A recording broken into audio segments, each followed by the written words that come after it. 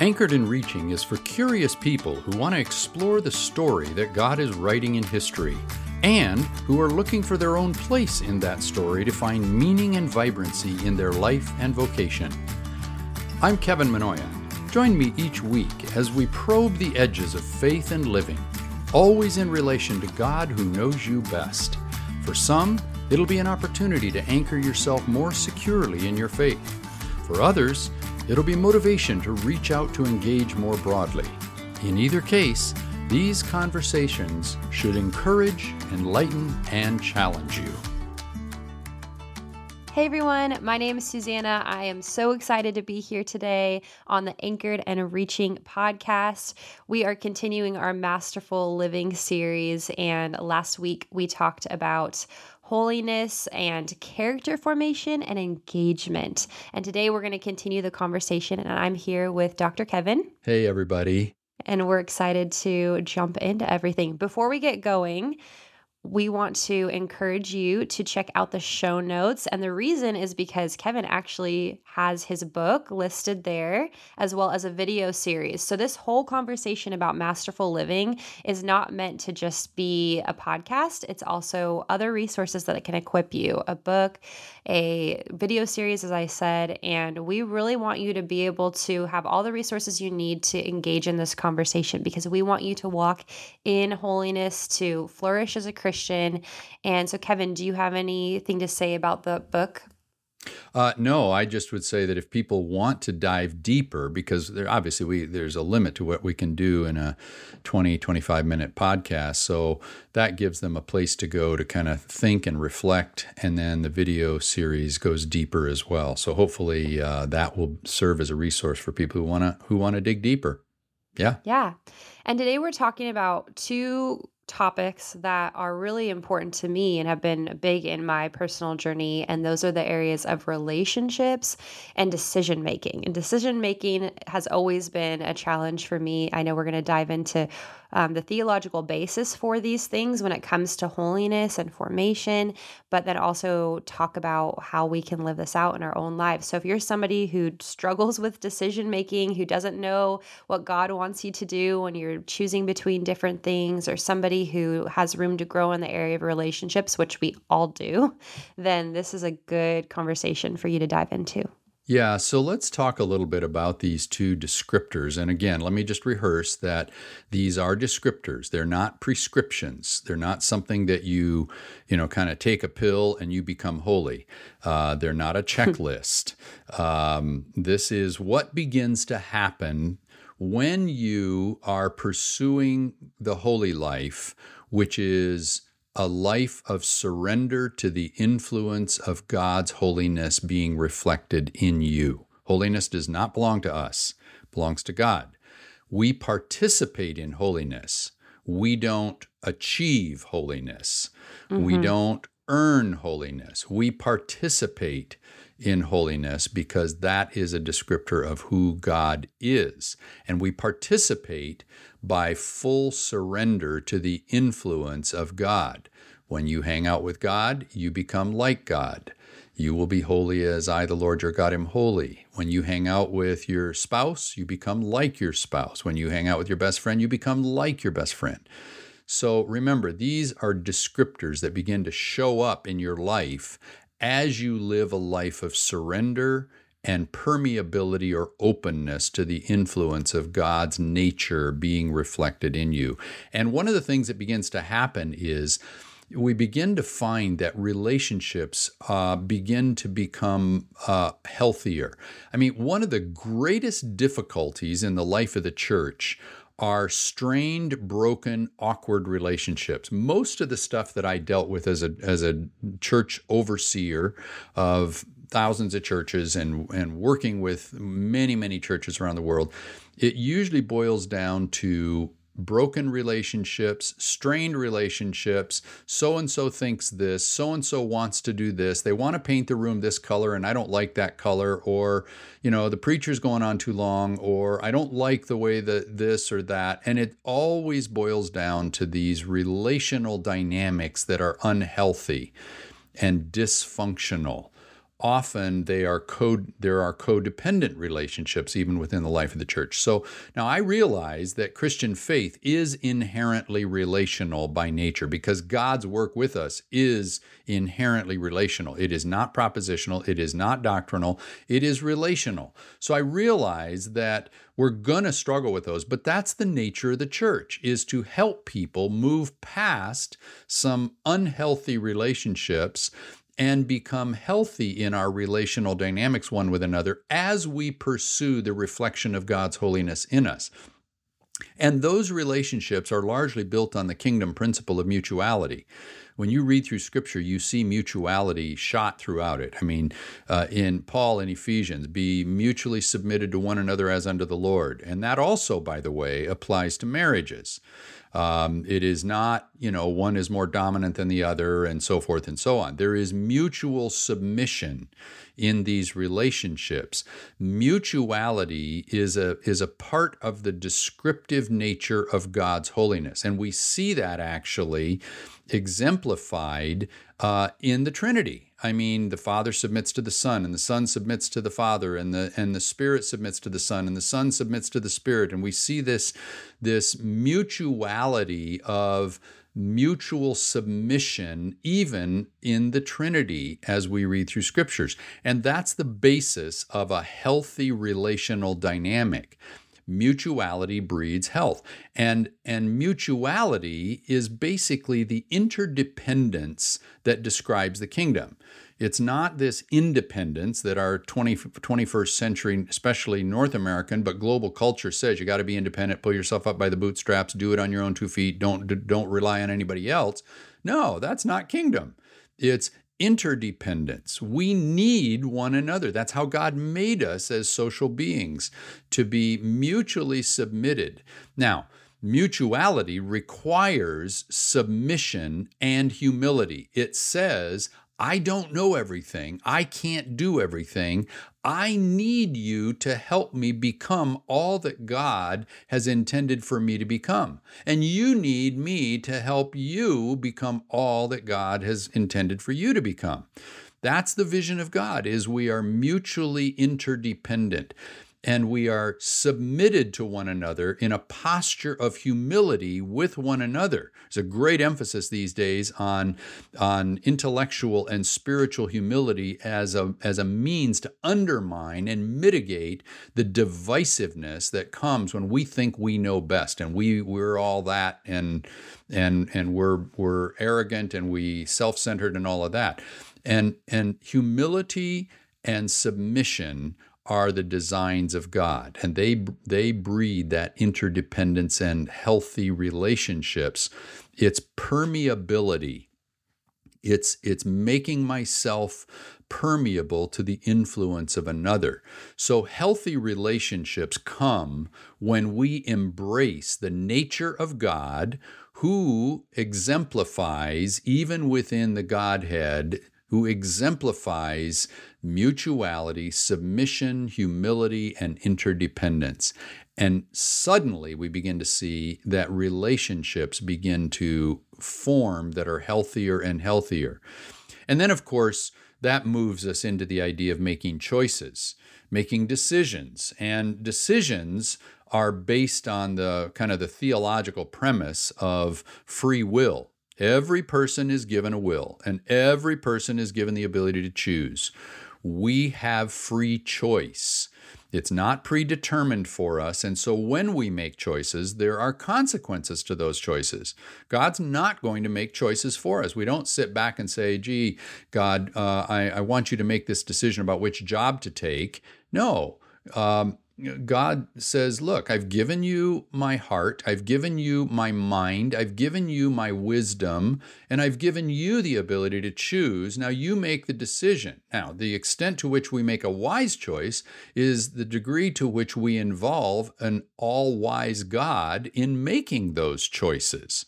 We can make a choice on our own, and we can make a choice without consulting our best friend, but we're going to reap the consequences of that. And likely, if we make the choice on our own without the influence of God's wisdom and God's presence, we're going to make a selfish choice instead of a choice informed by the selfless wisdom of God. It's kind of like if in my minivan days, if I went down to the car dealership, decided I wanted to buy a new car, and we got a minivan, I got 3 small children, and I go there and I take my best friend with me, and I'm looking around on the car lot and I see this beautiful red Corvette. I mean, one of my favorite car, right? A beautiful Corvette. And it's a car that seats 2 people. It's got 2 doors. And I say, I'm going to buy that car. I'm going to trade in my minivan for that car. And my best friend is looking at me cross-eyed saying, Kevin, you can't do that. Well, why not?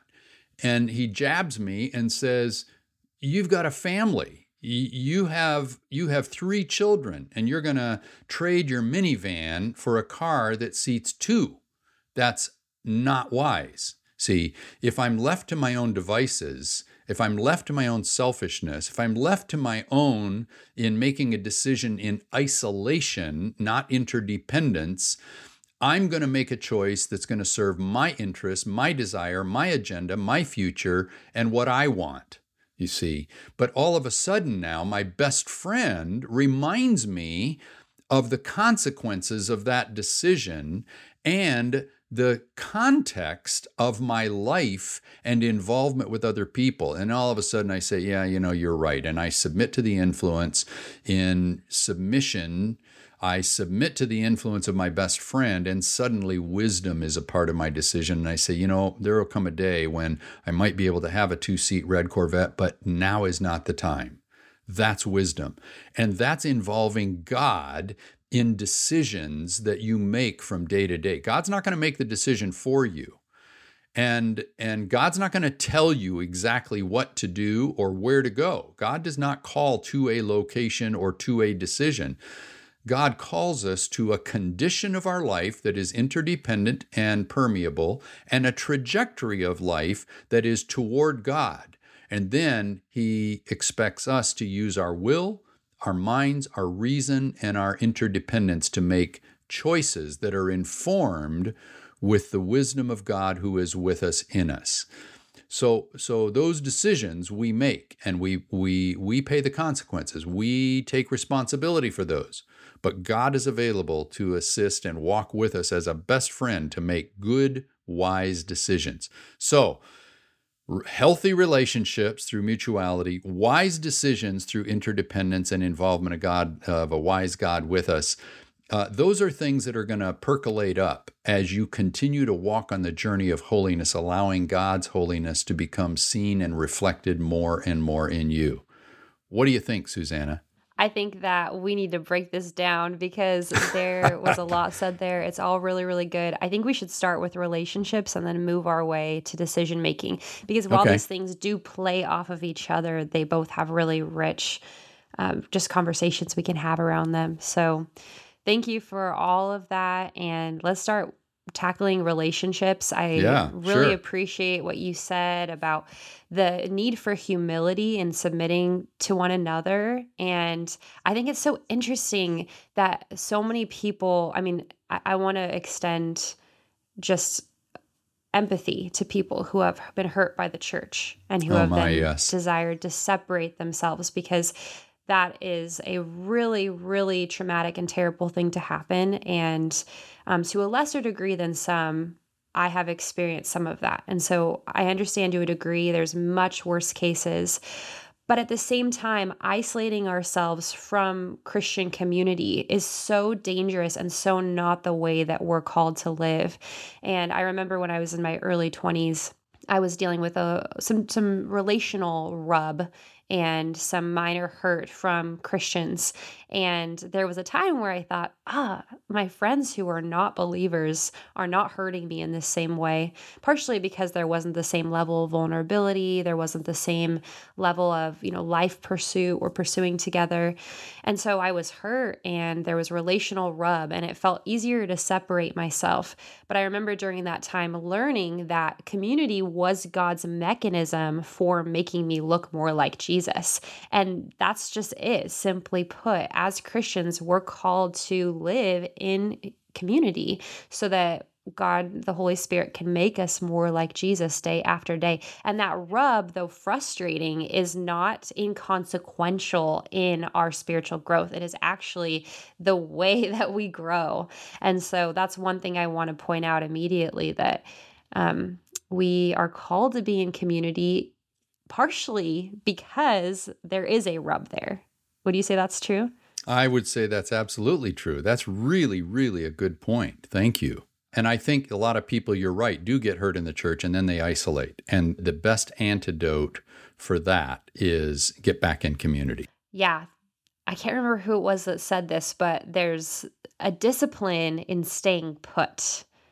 Like there's a almost a spiritual discipline in staying put in order to allow the Holy Spirit to work in you. So if you are in a relationship that there's a rub or something that, you're challenged with in even the church that you're at, and of course, outside of, I hate that I even have to give the disclaimers, but abuse and unhealth that you need to move on. But if you're in a situation where there's rub and you know that the Holy Spirit is using it in a degree to shape your character, stay put, like submit to that. And hopefully in that process, you can also influence the other person. You can influence each other to grow. I think it was, I'm blanking on all my names today, but somebody. The quote about how churches and Christian community are schools of love. Oh, okay. That's an interesting thought. Yeah. It's one of my favorite thoughts. I always go back to it, that they're schools of love. And in order for us to have any kind of engagement with the world, in order for us to be missional in any degree, which we know we're called to as Christians, we're called to go into all the world and make disciples. We have to practice in schools of love. We can't just assume that we're ready to go out and love the world if we can't even love our brother and sister. And Scripture is full of this topic. So I would encourage everyone listening to prioritize that, because as we prioritize that, it naturally spills over into the way that we love others. Yeah, that's a really, really good point. I love that concept. And, just reflecting on living in a school of love where you learn what love is, it's much deeper. I mean, that's the purposeful living that we'll get to in one of our other descriptors, but, where you learn what that love looks like and how it's played out and how it requires submission and influence. Really good observation. By the way, if I can just do a parenthetical insertion, because some of the folks may not know this, but I really appreciate these insights, Susanna. Susanna is actually an instructor. She teaches in theology, right? So if I can just take, so she's actually teaching a course on theology right now through Aldersgate School of Ministry. And so, these are, the fact that you're pulling some of these principles out is just indicative of not only the experiences that Susanna's had, but also the training and the insights that she then imparts. So your mention of a school of love, that kind of stuff is stuff that she's teaching at Aldersgate School of Ministry. And I know a lot of students are benefiting, the ones that have you in class. So really good insight. Thank you. Sorry for that little No, I appreciate it. Yeah. At Aldersgate, we love to do exactly what we're doing here, bring people along a journey of education and even teach them how to write, teach them how to think well about theology. Yeah. And so, the person whose name I can't remember is an early church father. I'm not just pulling some random podcast that I heard last week. So I'm hoping to integrate that in these conversations as well. Yeah, I wanted absolutely. to do, speaking of theology, Kevin, do we have time for you to give a quick overview of, and this is a big one, but you talked about the Trinity, you talked about mutual submission within the Trinity. I know that's not something that I hear all Christians agreeing on, and I think it might be helpful in case anybody got tripped up on that, why we're talking about mutual submission within the Trinity as compared to a type of hierarchy situation. Yeah, that's a really good question. And, let me just touch on it, but we may need to do a complete podcast on this. And I think that would be really great conversation for you and I to have. A lot of people tend to approach understanding the Orthodox view of God as the Trinity. The Nicene Creed established that pretty clearly in about the 5th century AD, and that's where we get the Trinity from.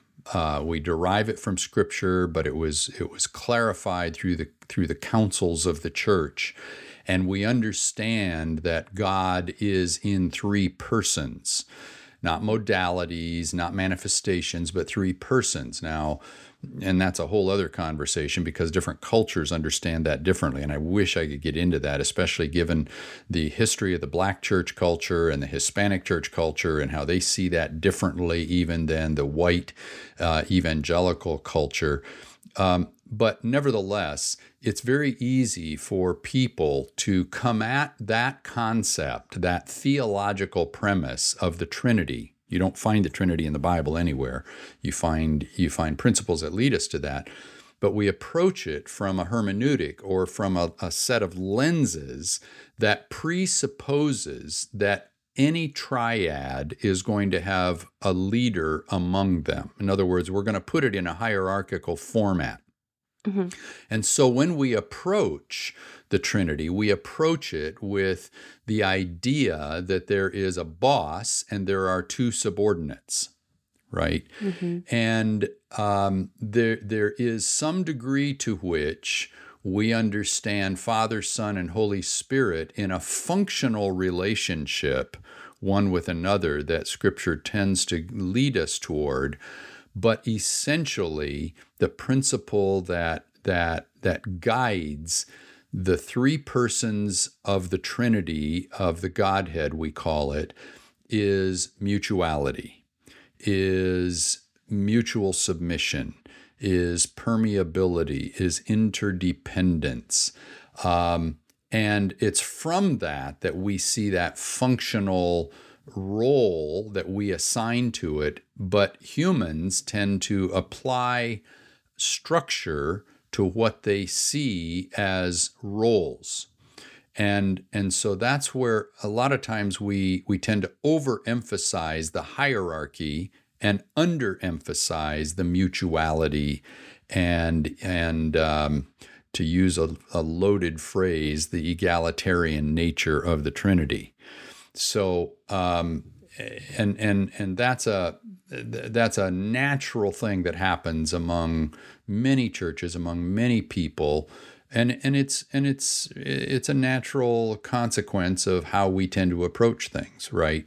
So I like to emphasize the mutuality within the Trinity because I think that is the nature of the kingdom best expressed and first expressed among the three persons of the Godhead.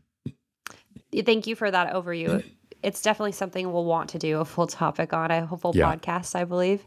But yeah, just to point out that though there was submission from Jesus to the Father on earth, and though we see that in some functional ways, we're talking about eternally what's happening within the Trinity. And I think your points were really well stated, that we tend to project our understanding of God onto God based on our limited worldview, our limited understanding. And it's helpful for us to understand that there is this mutual respect and submission that's happening in the Trinity for eternity, not just what we saw on earth with Jesus, but like what's happening for eternity. If you're interested in studying more on this, look into the heresy of subordinationism, because sometimes we get into that mode with our thinking. But regardless of what we're talking about with the Trinity, the main point is that we're supposed to be mutually submitted to one another. And we know from experience, as soon as human beings get into hierarchy situations with power trips, it does not lead to fruitful community. So walk forward in humility and walk forward in submission, knowing that you can learn from the people around you.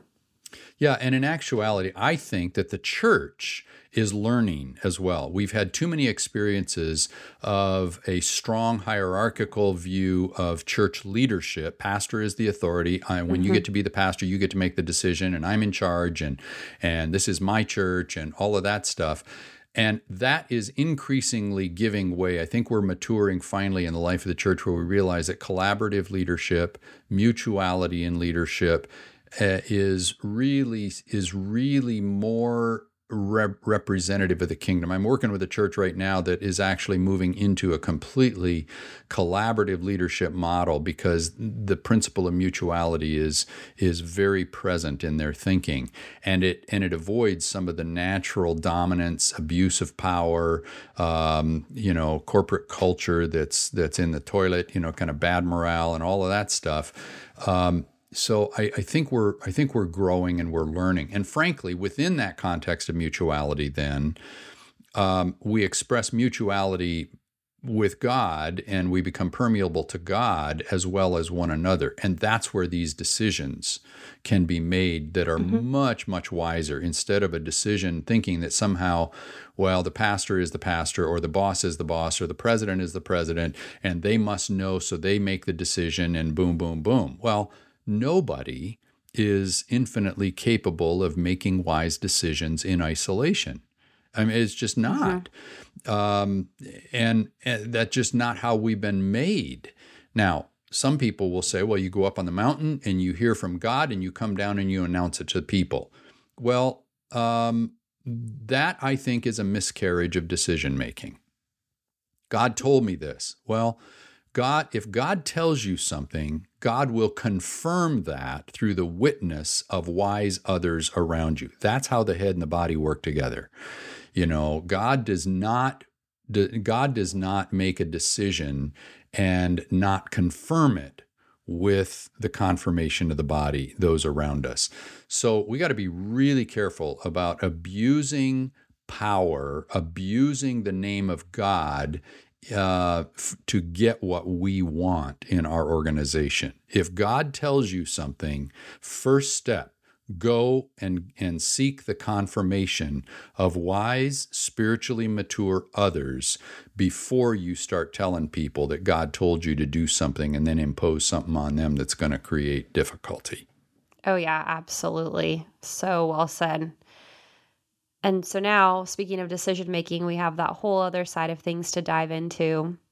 And while you were talking about decision making, I was processing my experience with decision making. Like I said, I've always had a hard time with it. And there came a time in my life where I really did feel paralyzed when it came to making big decisions. And I felt like I was playing chess. Like if I moved my pawn up one, then potentially 7 moves down the road, I wouldn't be able to move my knight there. And then God wouldn't be able to accomplish his plan for my life somehow. So it was like this paralyzing fear of making the wrong decision. And partially, I just really wanted God to tell me what to do.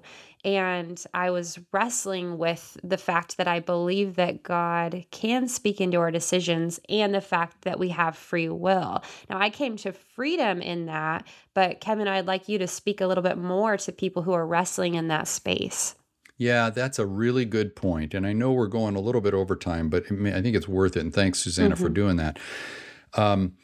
Can I just say, please be free, be liberated, be loosed from that bondage of slavery that will encumber you and cause defeat in your life. Be free from that. God has given you insight. He's given you a mind. God has called you to 2 important things. He's called you to a trajectory that is fully focused upon God in love. Turn all your attention toward God. And secondly, he's called you to a condition of surrender and submission to the holiness of God in your life. So when God looks at your life, God is not looking to see what decision you made and how he can counter that or how there can be something, result of that. God looks at your life, at the trajectory of your life. Is it toward God? And the condition of your life, is it submitted to God? And then God says, all right, I've given you a mind with the condition of your heart surrendered to God, to the Spirit, the trajectory focused upon God. You make a decision here, and I will bless it. Mm-hmm. So God doesn't play chess with us. God says, just trust your instinct. Trust the character that is being shaped by the holiness of God. Trust your intuition. All of those things are saturated. For the person who's pursuing holiness, those things are saturated with God's holiness. And you can trust that that is going to inform your willful decision in a way that will be toward God and humble in the condition of godliness. So be freed from thinking that somehow you make point A and then God's going to have to do this and yada, yada, yada, and you're going to miss it. No, God is big enough. God is sovereign enough to bring blessing when he sees the condition of your life is made in a way that's submitted to God and in a trajectory that is toward the things of God. Yeah, I love that language of a trajectory toward God. That's what we need Yes. to be focused on, not stressed out about the decision. And I know decision making is still challenging. I know it has a lot of implications, but I say to all my friends all the time when we're talking about this, God is not trying to trick you. If you are genuinely submitted to him and you're working toward moving in the trajectory of God's heart and you're making a big decision and he does not give you clarity. I mean, sometimes God does nudge us in a specific direction, and God has wisdom as we submit to the Holy Spirit. Sometimes the Holy Spirit does lead us in specific directions because he knows what's best. However, if you're feeling like you don't know which way to go and you don't have a nudge, God's not trying to trick you. And I think it's so beautiful when we can finally step into that freedom and say, I am going to do my best to make this decision with the information that I have, knowing that God is faithful to reveal what he needs to in time.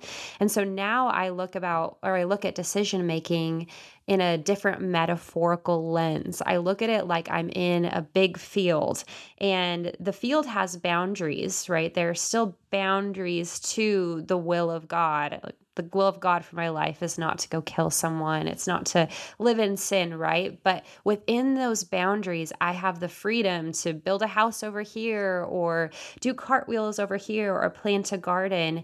And decision making has become this really fun thing that I do in a relationship with God, but not out of fear of messing things up.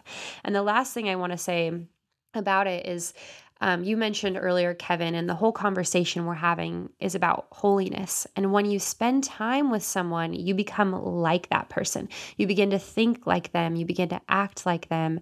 And really, when we spend time with God, we begin to think like him. We begin to act like him.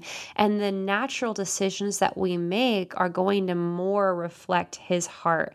And so I think part of this is just a maturing process for Christians in decision making where, when we're young as children, our parents might tell us, eat now, put on your clothes now, go to school now. But the older we become, the less our parents are telling us when and how to do things. And the more they're saying, you know how to put on your clothes, you know how to make meals, you know how to make decisions. So go for it and just be full of the character that I've installed in you as you do. Well put. Great word picture. Yes, very helpful. So we've gone a little bit over, but let's leave you with a couple of possible next steps or assignments. Yes. In terms of healthy relationships, maybe reflect with yourself or with your small group. Identify the person or group of people to whom you close yourself and consider how you might become more open to them. Who are the people that you close yourself off to, and how can you become more permeable, more open to them? And then when it comes to decisions, how might you pause and consider the inner nudge, as Susanna just mentioned, the inner nudge of the Holy Spirit before significant decisions, instead of asking God to bless them afterwards? So think about, how you might pause, consider the nudge of the Spirit, and that might help you begin to get deeper and deeper into these two descriptors of walking in the holy life.